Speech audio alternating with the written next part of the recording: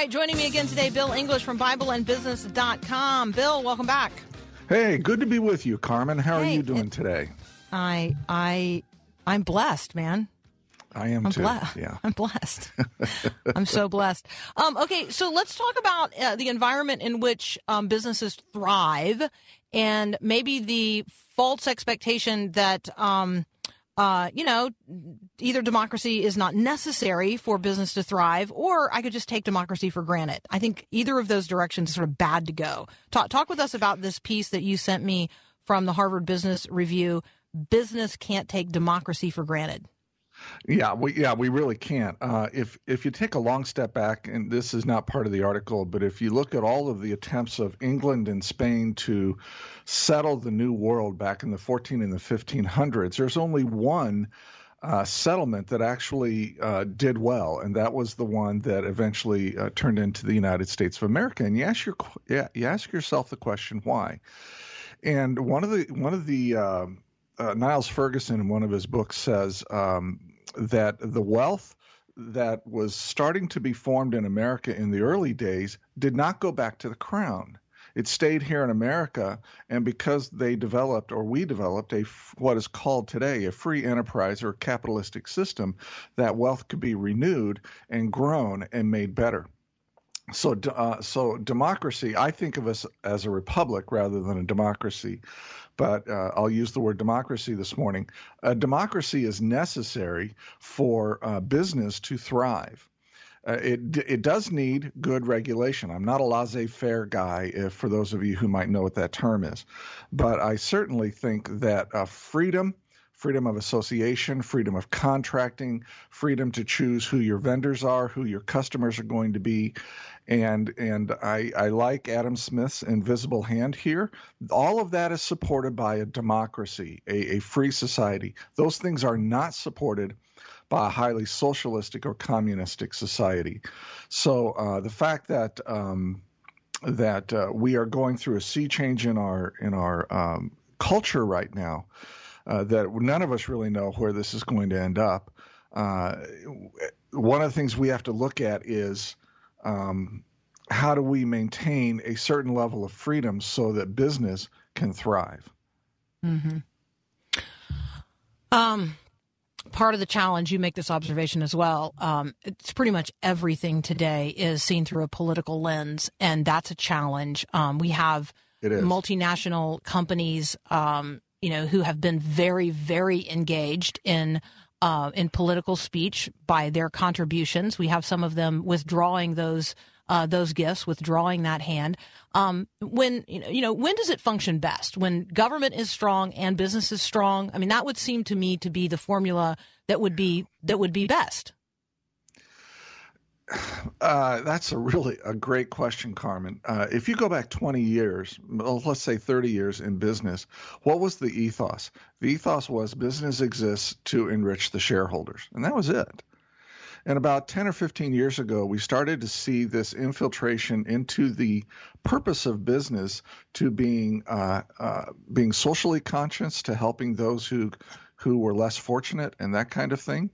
And businesses have started to embrace that and really have embraced that in a significant way. But when you embrace that, then you must necessarily become politically active. You are becoming politically active no matter how you look at it. So yes, we mostly view our lives now through political lenses, and I think that businesses are going to be all in now on that. They are going to take sides in politics because they are going to see a connection between their products and services and the kind of life that they are creating for their customers, yea, verily, the community.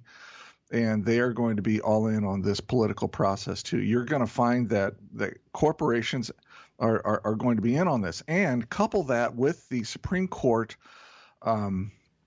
decision that allowed corporations to give to political parties and political campaigns, and you're going to find that corporations are going to be choosing sides. And I think an outgrowth of that will be that their customer base becomes aligned with a political party. Republicans will go to one company and Democrats will go to another. I think you'll see competitors to Facebook and Twitter pop up, which conservatives will drive to, and Twitter and Facebook will become mostly customers with liberal political views. I think this is predictable.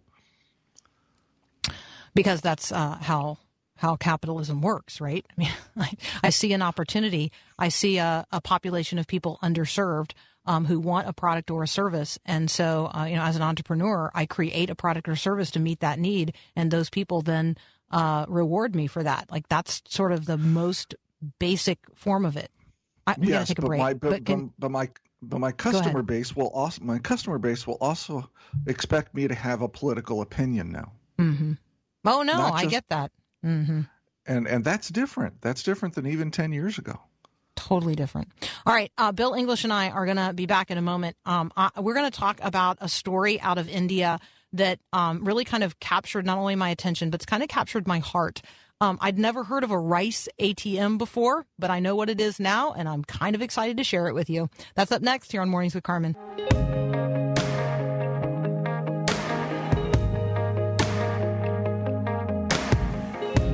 So back in April, Bloomberg was reporting that rice ATMs were being installed to dispense free food to out-of-work Vietnamese. And then I saw this headline just this week about the installation of a rice ATM to feed people in need in India. And I thought, you know what? We got to talk about this. And who better to do it than Bill English? This is just a great good news story. It is. It makes you feel good because it is good, right? Amen. Tell us what's going on. Who is Ramu Dosapati?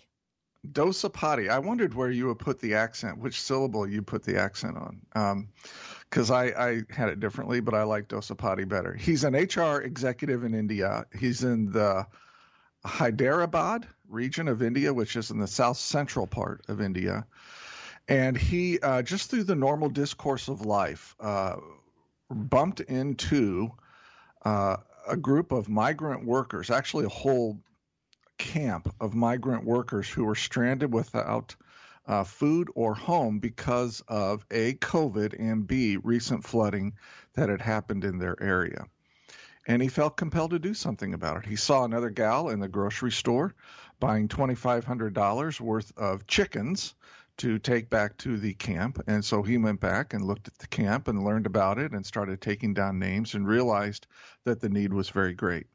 So you know what he did? He took his entire life savings, which amounted to $75,000 US, and he built, with the help of some vendors, local vendors, a rice ATM where rice and other necessities are dispensed 24/7 for this and other migrant workers who are in desperate need.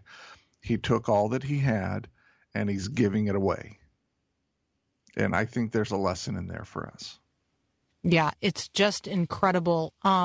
They have it's a totally automated thing. It's really just quite extraordinary. It's a cool it's extraordinary.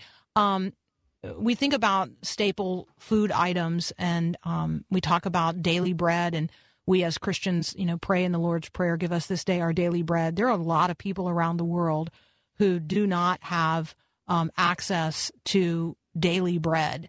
And when we talk about most of the world, daily bread is rice.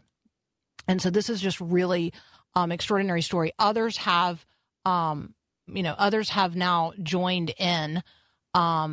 It's something that God is magnifying, and I just wanted to celebrate it. And it's worth celebrating. And the equivalent for us here in America is to be giving to our food shelves. Remember, I think it was last week or 2 weeks ago, you and I talked about how 18% of families with children in America right now are experiencing hunger. And they're going to the food shelves, and the food shelves are bare. They are really experiencing a lot of demand. So we're not going to build a rice ATM here in America, but we do have food shelves, and we can contribute to those to help those people who are experiencing hunger.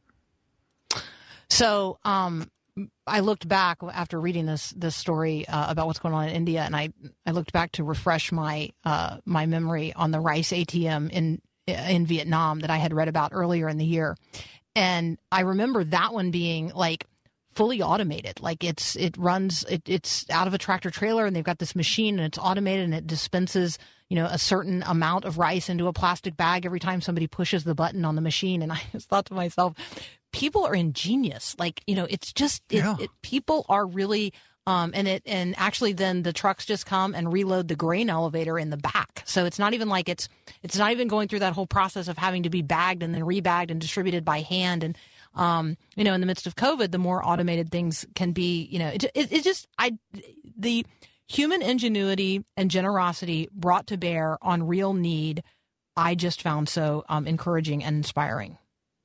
We are resilient. God has given us a spirit of resilience and innovation. And I think when people innovate, especially to help others, whether it's through for-profit or in this case, nonprofit giving types of activities, we are really reflecting the creative and the loving nature of God. So I'll just share this about something going on in my own community. We have a very small local grocery store. It's like 20 minutes from here to, what people would consider like a real grocery store. But in my very small rural community, we have a very small little locally owned and operated grocery store. And they were experiencing a lot of theft. And increasing levels of theft. And so they decided, what? People are in need. Instead of sort of forcing people to the point of having to steal, let's just put a community shelf out in front of the store.